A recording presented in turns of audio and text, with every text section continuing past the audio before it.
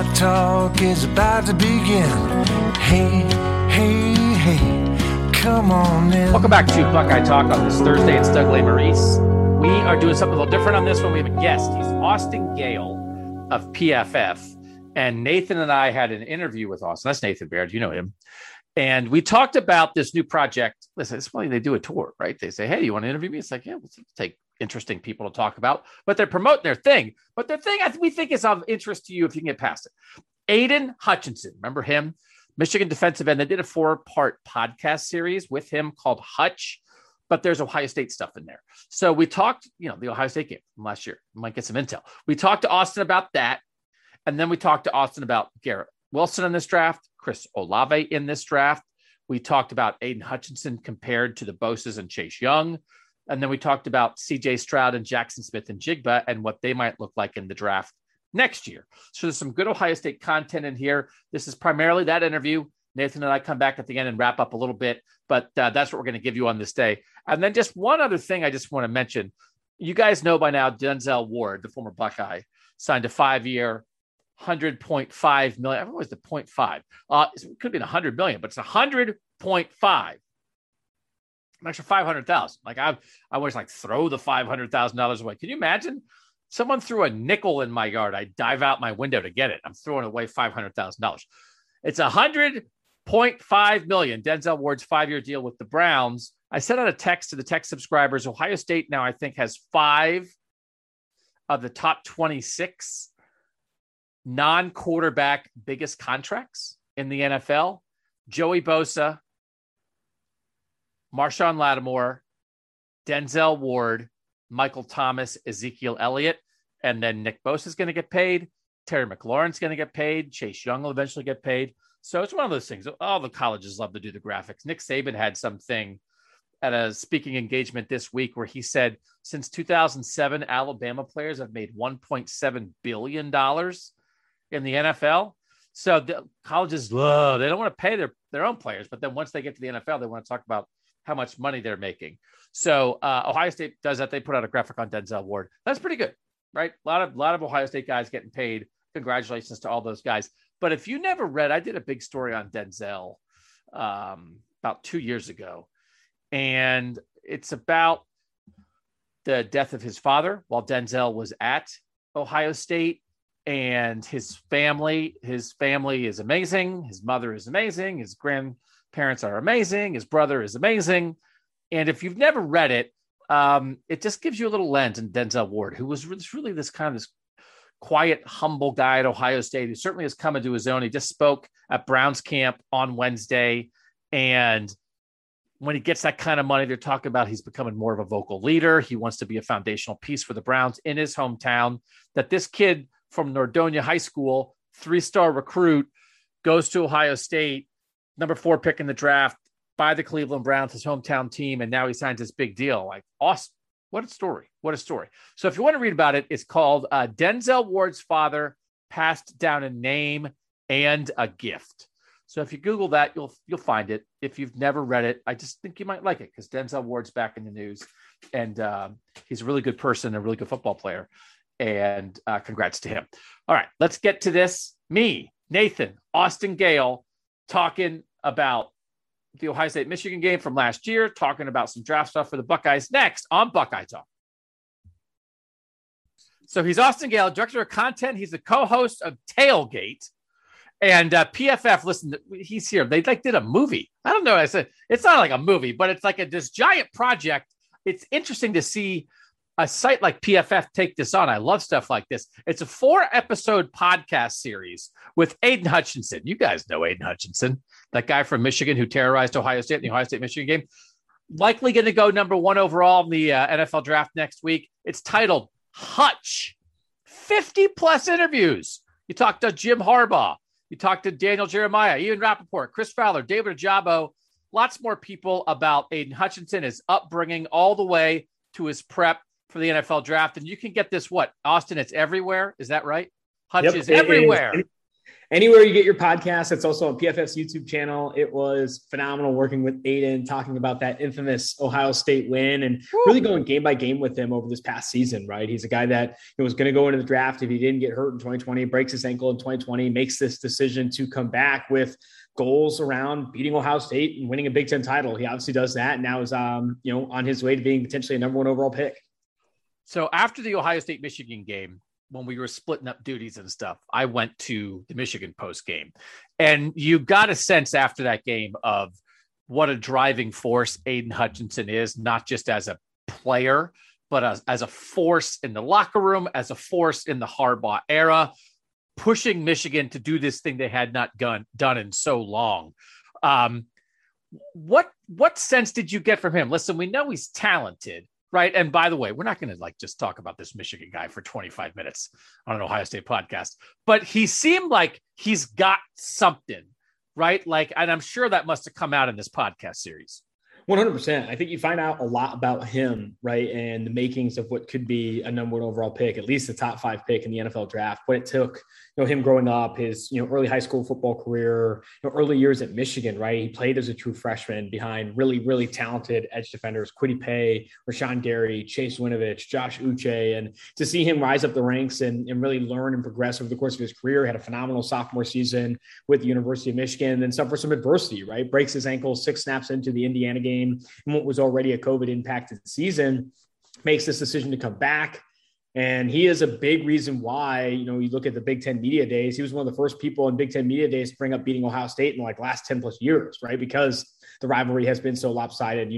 At Michigan, the 9-on-7 drill was renamed to the Beat Ohio State drill because Aiden Hutchinson was so big on that. So I do think that you find out a lot about his character and a lot about his leadership. And I do think he was an integral part to what Michigan did this past year.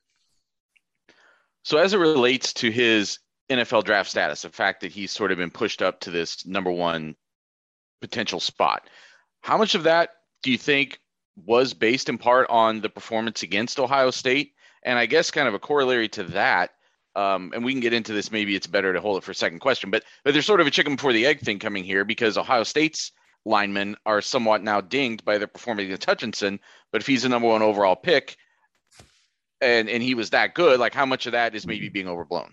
No, for sure. I mean, it's a big part, right? It was a big game, and it was going against NFL caliber offensive linemen and Thayer Mumford and Nicholas Petit-Frere. And to see him have the game he did, 15 pressures, 3 sacks, he breaks his dad's record in that game, that 100% elevated his stock significantly, right? To do it against them in such dominant fashion against what was, they were on pace to potentially win the Joe Moore Award, right? I mean, that's how good that Ohio State offensive line was. And to have the success that he did, I think definitely elevated his stock. And then just to do it again against Iowa. Iowa, he has another really dominant showing. And you go to the Georgia game and, he doesn't have the success that he probably wanted, but, so much of the Georgia game plan was trying to run quick game, run things away from him and limit his impact through scheme, not necessarily him getting stonewalled in one-on-ones and those types of things. So I do think that the last 3 games of the season, you saw a lot of respect given to him and also his stock rise significantly. And on the Ohio State side, obviously, coming out of a game where you give up as many pressures as they did, Mumford and Nicholas Petit-Frere weren't getting glowing reviews, but I think they were going against a top 5 pick. Aiden Hutchinson is a lock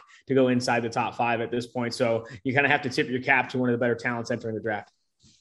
That reminded me a little bit of the 2007 Ohio State game. It was Jake Long at offensive tackle for Michigan and Vernon Gholston as an edge rusher for Ohio State. Now, Jake and Vernon Gholston kind of did some stuff against Jake Long that day. Jake Long did not get dinged. He wound up being the number one overall pick, but Vernon Gholston elevated. Vernon Gholston wound up going 6th. Frankly, probably overdrafted. One of the larger draft busts in the last 20 years of the NFL draft. But that kind of magnification of a game, I think you do find out stuff about guys in that scenario. So I did think we found out a lot about Aiden Hutchinson in that game. Are there tidbits in here in Hutch? We got any secrets of the Ohio State Michigan game? If you're actually going to listen, man, you got to know your enemy. Ohio State fans who are listening to this, right? Ooh, I'm going to go in. I'm going to listen to Hutch. I'm going to figure out what's going on. You said you broke down every game, right? So there's definitely some stuff in there about the Michigan-Ohio State game from this year. 100%. I mean, I think they did not expect Ajabo and Hutchinson did not expect to get as many one-on-one opportunities with the tackles, right? There have been a lot of other teams that tried to rush them off the football field. You know, you speak to the Michigan State game plan. Anytime Aiden was subbed out, they'd run hurry up. So that way he couldn't sub back in. And that was something that the Western Michigan head coach picked up as well. And he said, man, we didn't know what we were going to expect from Aiden, but he watched Aiden for the rest of the season. He said, Western Michigan, anytime he'd sub out, they'd run hurry up. So that way he couldn't get back on the field. And you didn't really see that with Ohio State. He didn't really leave the field against Ohio State. I think running so many 5-man protections as they did, it just gave Ojabo and Aiden just like free reign on the offensive tackles. It also helped that Michigan got out to like a little bit of a lead, right? Especially in the second half, to where Ohio State becomes a little bit more one-sided than they probably wanted to be. I think the other, like pieces of it is that they went into this season with one goal, right? Like, and even after the Michigan State loss, he leads a players only meeting there at Michigan. He says, we can still accomplish everything we want to accomplish this year, even after losing in East Lansing. And guess what that is? Beating Ohio State. And he kind of just rallies the troop that way. And I think that's what the rivalry needed. And I also think that's what the game of college football needed. I mean, that the game is such an instrumental part of the fabric of college football. Honestly, the bigger rivalry that it is, I do think that there's a bigger aura around college football. So I think he's a big driver in that. He's a big driver in motivating that team. And it was also a very underrated Michigan team, right? They weren't a top 25 team. Jim Harbaugh's coming off a pay cut. They're not regarded for the talent that they have. And they kind of took that on, right? The chip on their shoulder grew and grew. And as they, marched on this season, they felt that, everyone doubted them. And when you have such national doubt around a team that has like legit NFL caliber talent, and Ojabo, Hutchinson, Blake Corum, Josh Harris, Brad Hawkins, like it's such a Jackson Hill. It's such a talented football team that it's insane to even say that anyone doubted them in the beginning. It's interesting you bring up the abundance of one-on-one matchups there that Ojabo and Hutchinson got, because it's definitely been the vibe that we got this spring from Ohio State, that they don't necessarily regret that approach. They regret how they handled it. They regret that their tackles didn't handle it better. So now, from conversations with Kevin Wilson, the offensive coordinator who has a lot of input with the line, he's talking about Paris Johnson Jr., who's going to be moving to left tackle. When he's talking about DeJuan Jones, who's someone you guys will have a lot more to say about from an NFL draft perspective next year. What's one of the things that gets brought up, like primarily, is how are those guys going to handle one-on-one situations better in 2022? And I think that Michigan game taught them a lot.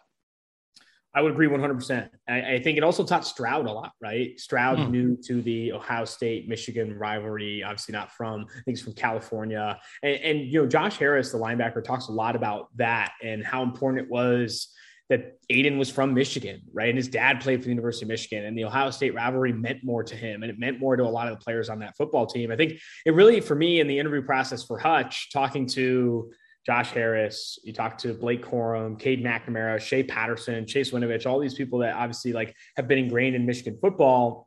It's so important to recruit in state and win that, because it's such an important rivalry to those kids that do grow up in that state, whether it is Ohio or it is Michigan. And I think it was a good combination of intrinsic motivation to finally beat, obviously, the Buckeyes.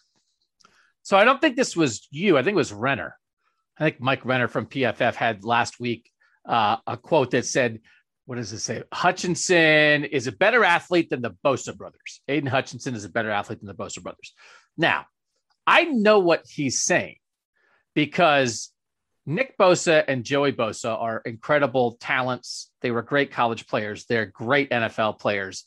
They're really technique sound. They went to the Larry Johnson School of Pass Rushing. They have all the moves. Their dad is a former first-round pick at defensive end. Their uncle is a former first-round pick. They are bathed in how to be a defensive end. So they have great defensive end skills. Are they the greatest athletes to ever play defensive end? Maybe not, right? So I understand what a comment like that means, but I know, Austin, last year when we watched this game, the Ohio State-Michigan game, you're used to Ohio State guys dominating that game. Oh, what happened? Chase Young went nuts. Oh, what happened? Oh, well, Joey Bosa tore somebody's arms off. And that's what it felt like in reverse last year, that Michigan had that guy. He felt it was like, oh, the next great edge rusher in the Ohio State lineage is on this field. He's just playing for Michigan.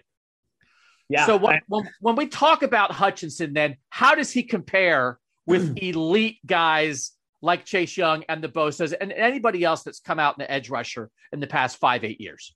So, Mike was right in that from a measurables perspective, Aiden Hutchinson is a better athlete, right? Athletically tested better in the 3-cone, tested better in the 40-yard dash, had a better 10-yard split and all this stuff. And I feel really good about Aiden Hutchinson as an athlete, but I would still argue Nick, Joey, and Chase were better prospects because ankle flexion for Bosa's were there. They could bend the corner. They could finish. They were coming out with, I think better production. And even with Chase Young, better measurables, all that kind of stuff.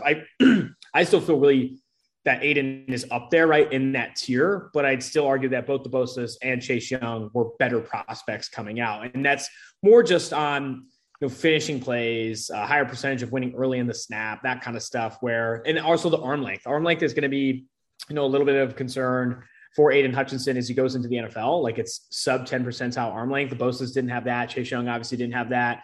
That matters, right? PFF does a lot of work with production grades and looking at pressure rate and those things. But something as we look at more, traits that translate to the NFL, length at the edge defender position is so important to, sack production and pressure production in the NFL. Speaking of defensive ends, any early intel that you started looking at with Ohio State's guys, especially I guess Zach Harrison would be the one that's foremost in front of that. And actually, I suppose before we talk about that, maybe we should touch on Tyreek Smith, who's in this draft class.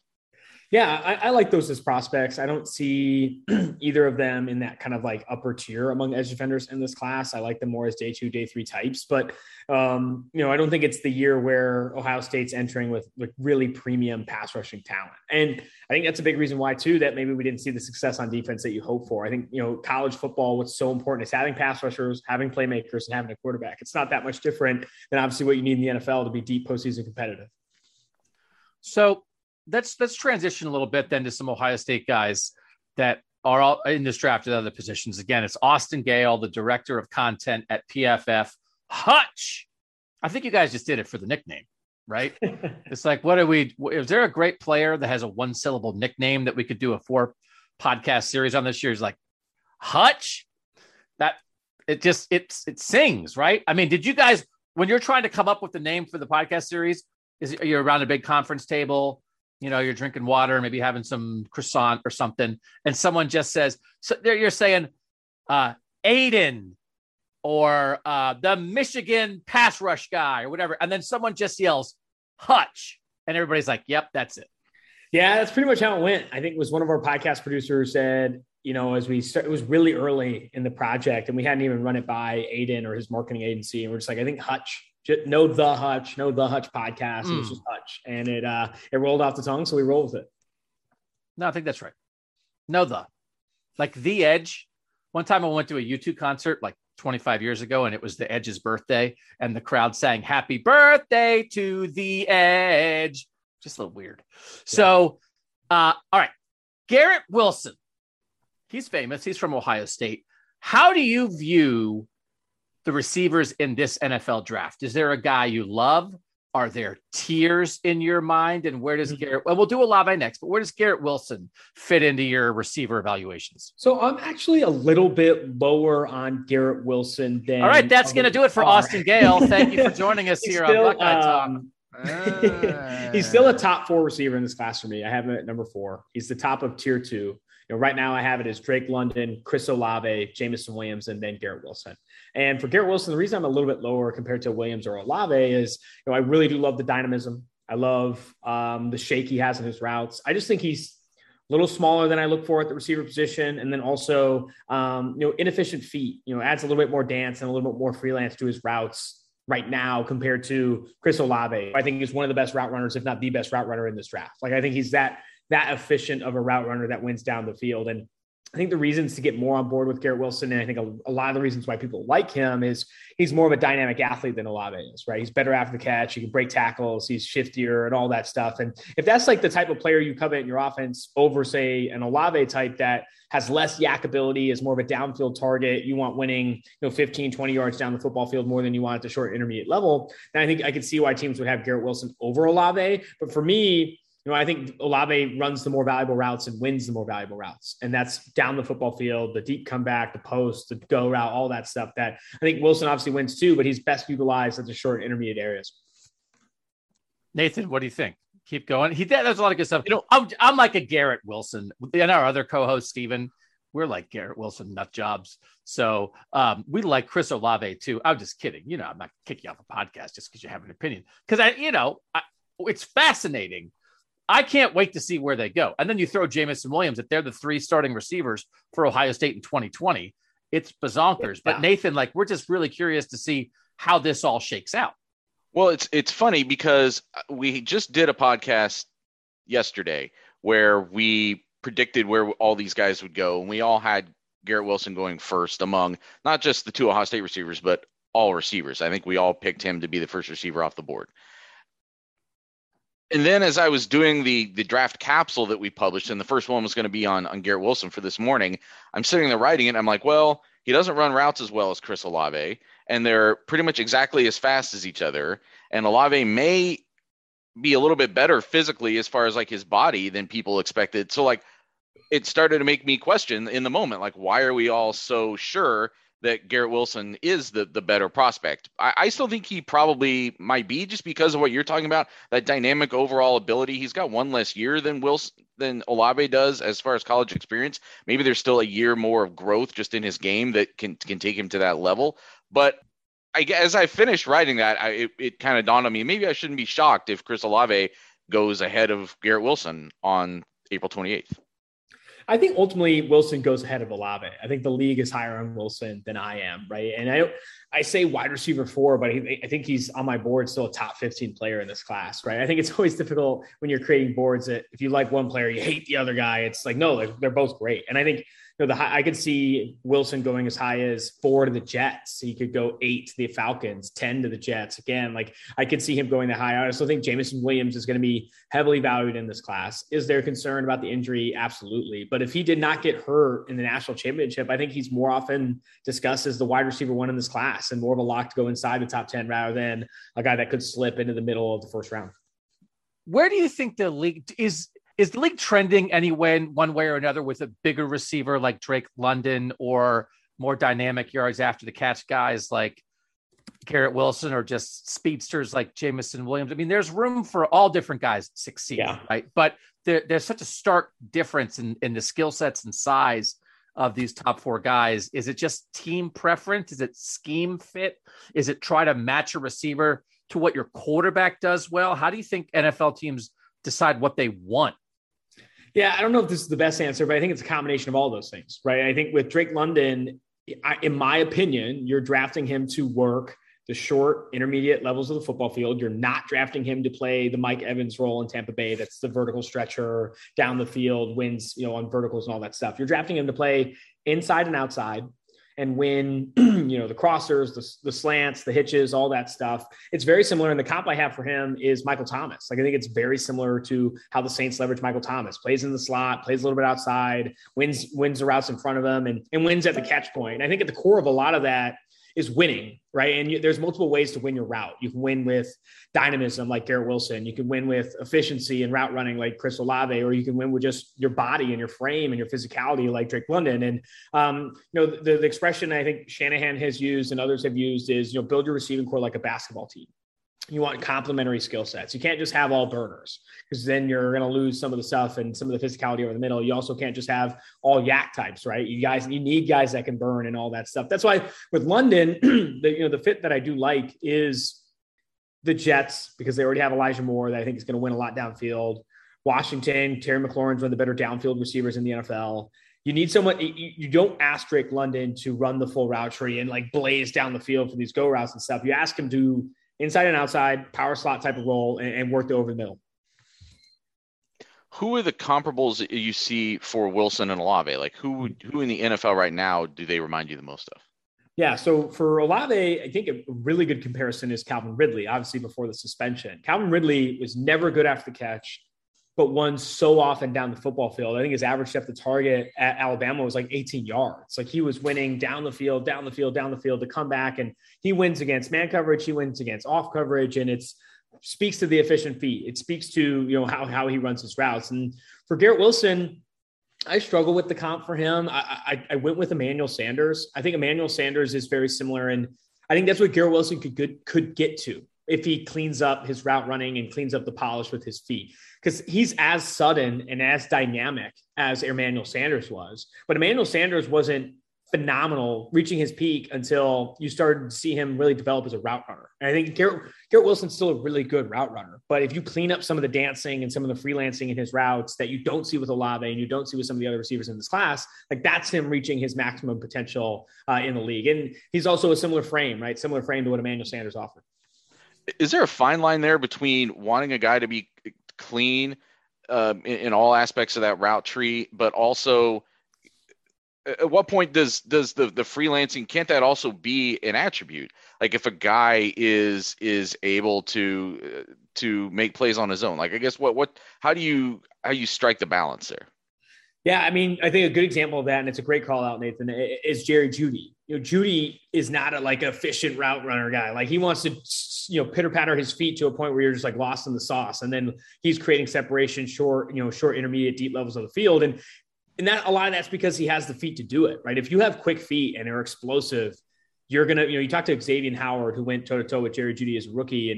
And he said, he's going to be one of the best receivers in the NFL because he's just so creative. And Garrett Wilson is a lot of those things, but I think you need to have both. Like sometimes you need to, put one less foot in the ground, right? Sometimes you need to not shake so much at the top of your routes. I can already see some in my head where Garrett Wilson's giving too many side shimmies in the end zone when he already has the separation, right? I think it's cleaning up some of that stuff that when you talk to like wide receivers coaches and those things, guys that have like coach guys in the NFL will say, okay, if you can just clean a little bit of this up and you're going to get open faster, you're going to get your landing marks faster and all that stuff. But he's fortunate, right, that he has enough dynamism to where he can offer a little bit more shake at the stem and that kind of stuff and still like make up for it with some juice. You look at the fade route, I think it's against Maryland last year, where he just gives the guy 1-2, and those are things that other people can't do just because they're not as dynamic and don't have the foot fire that he has.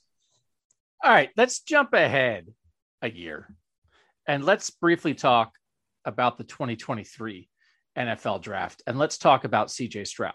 There's been sort of a consensus that's formed around this current class that it's good. It's not great. Of course, everybody falls in love with quarterbacks. The closer you get, they're all going to go higher than we expect. Kenny Pickett has small hands. Malik Willis has great upside, but didn't play at the same level. I know your guy, Anthony Treese, loves Desmond Ridder. I also love Desmond Ridder. And I think he could be not spectacular, but like very, very good and solid and a definite franchise level quarterback. But from what we've seen from CJ Stroud in a year, Austin, can we project if CJ Stroud was in this draft, would he be picked higher than the guys that are in it? I think so. There are some concerns with Stroud's accuracy, specifically early in the season. You go back to that Oregon game. I thought he was all over the place. I was at that game actually. And that is a lot of that's also because he's young, right? He's a super young quarterback in college football that I think is still like learning to play the position at that level. I am a massive CJ Stroud fan though, because I think he has really good arm talent, good athleticism, reads the field already really well for a young quarterback. I think it's just the accuracy, right? And when you have quarterbacks in PFF's grading system specifically, a way that you can really get downgraded is just being inaccurate. And if you're inaccurate with the football consistently and you're wild with your throws, it's going to be harder to get higher on PFF's draft board. But for me, I see a lot of that is just in his inexperience. And now if you see a lot of the same accuracy concerns next year, that's where I'd probably start slowing down a little bit on the hype that is him being potentially a top 2, top 3 pick next year. But I honestly think I saw him improve so much over the course of last season, and I'm banking on a lot of that trajectory. I think it's also very difficult to frame quarterback NFL prospects early in their careers. I go back to DJ Uiagalelei before the 2021 season. I thought this guy was on his way to be number 1 overall pick, and this past year he was the least accurate quarterback in the FBS. you have to really see how these guys develop, especially how old is CJ Stroud? 18, 19 years old. Like he needs some time to develop in that system before I'm willing to say, lock to be a top 3 pick or any of those things. And then let's do Jackson Smith-Njigba quickly. Third guy in that group last year, wound up leading the Big Ten in receiving, set the all-time Big Ten record for receiving yards in a season. I know you've seen him, you've taken a look at him. How does he compare? I don't know if is it useful to use Olave and Wilson as touch points for Jackson Smith-Njigba? Or should we just talk about what he can be just on his own merits? This might be unfair to say, but I think he has a lot of a really easy blend of both their skill sets, right? I think he's got the dynamism that Wilson has, but maybe not at the same level. He's got the speed and the smoothness to his tree that Olave has, but maybe not at that level. But so much of that, in my opinion, again, is he's a young player. Like, let's see this guy next year. Is he going to play more on the outside too? Because I know he played a high percentage of his snaps from the slot last year that kept him from press a ton, that saw him work against off coverage a ton. How they use JSN next year, I think will really, really dictate his NFL prospects. So if Hartline says, I like him on the outside, I think he can win as an outside guy, that's going to mean a lot to teams. And if we see that, that's going to mean a lot to his projection. If he sticks out on the slot, though, they'll probably still build, it'd be harder to evaluate, okay, can this guy go outside and actually have success? We think it's going to be in the slot. That's what they've said so far, but I am very curious what that means for his NFL conversation. We got to let you out of here, Austin. Nathan, wrap us up with one more. I was just going to follow up on that and just say and ask, what is it about the getting outside that would appeal? Is it just showing the versatility to the NFL scouts, or is it that you need to show a certain skill set that most predominantly works on the outside? So much of it is just putting it on tape, right? You go back to Justin Jefferson, who he did not play a lot on the outside his last year at LSU, and he falls a little bit further in the draft probably than he should have, because you didn't see him play a ton of outside receiver. You didn't see him go against outside corners. You didn't see him play against a ton of press. And when you got Joe Burrow, who's the number 1 overall pick, you got Jamar Chase, who's, commanding stuff on the outside. It's difficult to say, okay, is Justin Jefferson, if positioned as an outside receiver in the NFL, going to have the same success? And then he goes to the combine. He tests a lot better than people expect. And it's like, okay, wait a second. Maybe this guy can stick it out and has the tool set to do so. And I remember Chris Collinsworth, who's obviously the majority owner of PFF. He said he talked to Justin Jefferson in the pre-draft process. And he said, Jefferson asked Joe Brady, which position in your offense gets the most touches? And he said slot. And he says, I'll play that. So when you get some of those questions answered, you can feel a lot better as a guy. But if, you talk to Hartline and says, we think he's best positioned in the slot, that's where his skill set makes the most sense. It's like, okay, you start to have some concerns. It's like, okay, why are we playing him on the outside where you can win the more valuable routes and those kinds of things? But it's more like, hey, if JSN plays the slot, he's probably going to go for 2,000 yards, then you're probably going to run it that way as well. I think the best answer for Jackson Smith-Njigba is that's why Jameson Williams wasn't at Ohio State this last year, because they wanted to get Jackson Smith-Njigba in the starting lineup and moved Garrett Wilson back outside. And now you've got a guy who, in some estimations, is the best receiver in this class switching schools because they just didn't have room for him anymore.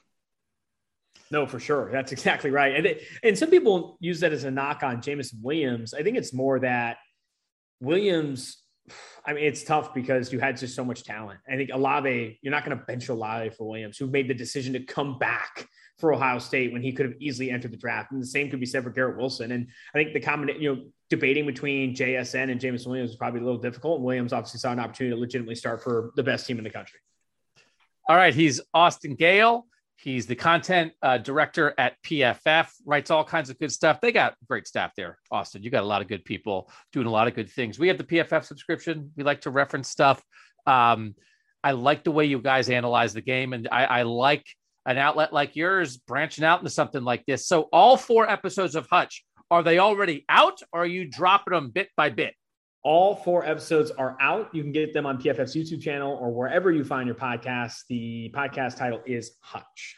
Hutch. That's Hutch. It's 5 letters, people. 5 letters to type into your podcast search thing, and you go find this thing. You can hear what Aiden Hutchinson had to say about playing Ohio State last year and everything else. Austin Gayle, thank you so much for your time.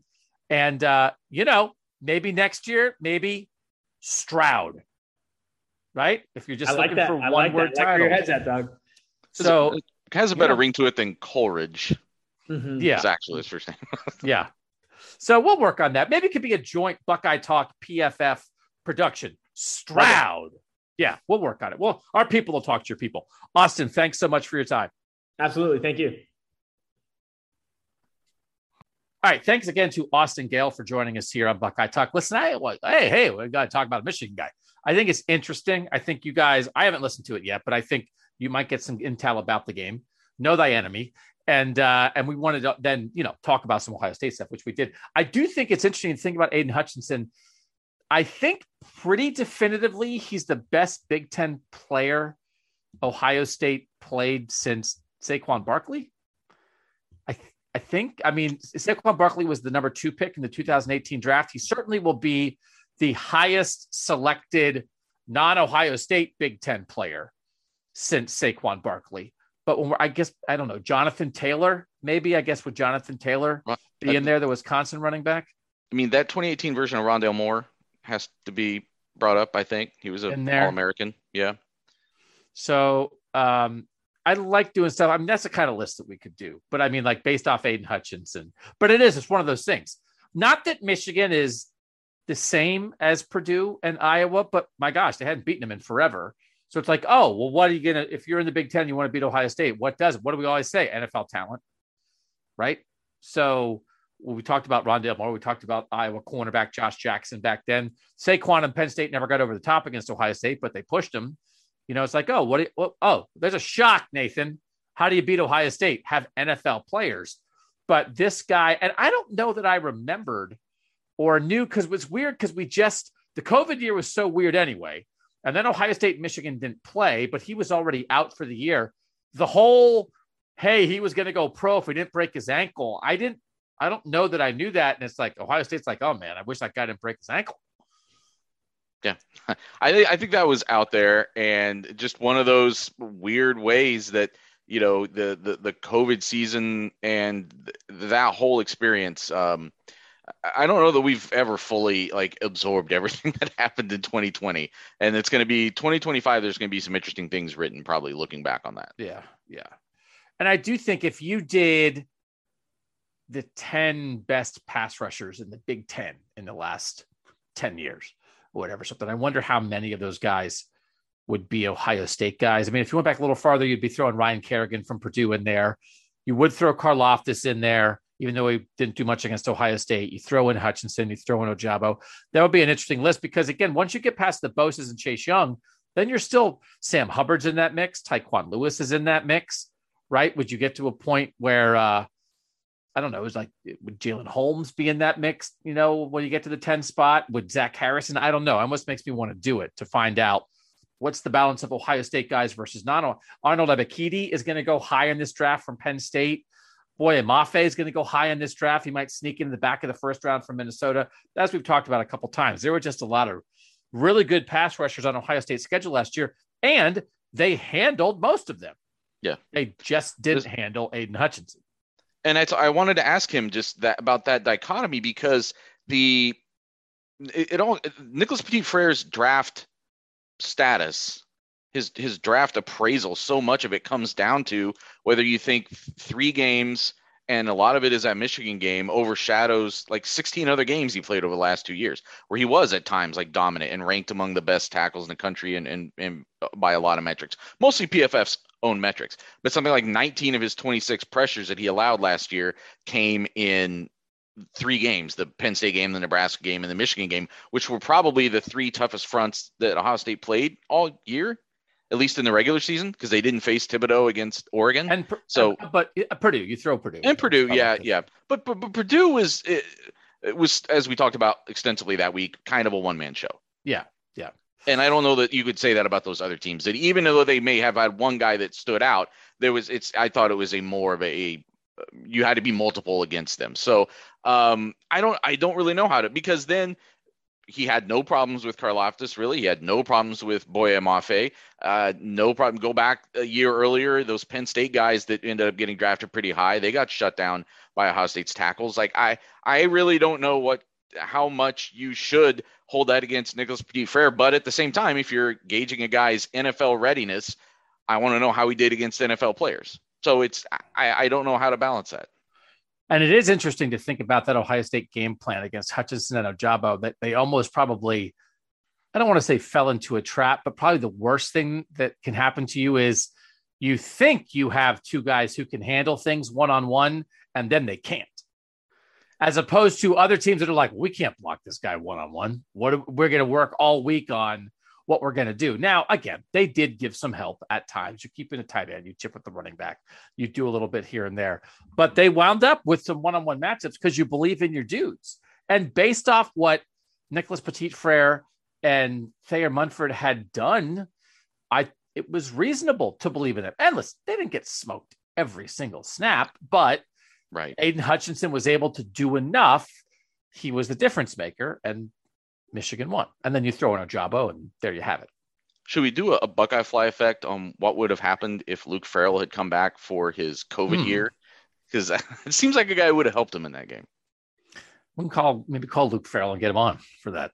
See, could you have blocked Aiden Hutchinson? I give Luke Farrell a chance at least. Okay. Yeah. So something else, something different. We'll keep it a little shorter on this one. We did big. If you want other draft stuff, make sure you listen to that Wednesday pod where Nathan, Steven, and I drafted all the guys who are in it here for the Buckeyes. We will come back with more rapid fire, more spring game stuff. We're leaning into the draft, but we still want to make sure we wrap up everything that happened that mattered in spring football for Ohio State. So that's the plan. Another rapid fire on Friday. For now, thanks to Austin Gale of PFF. Good luck to the PFF folks with Hutch. And for Nathan Baird, I'm Doug Lesmerises. And that was Buckeye Talk.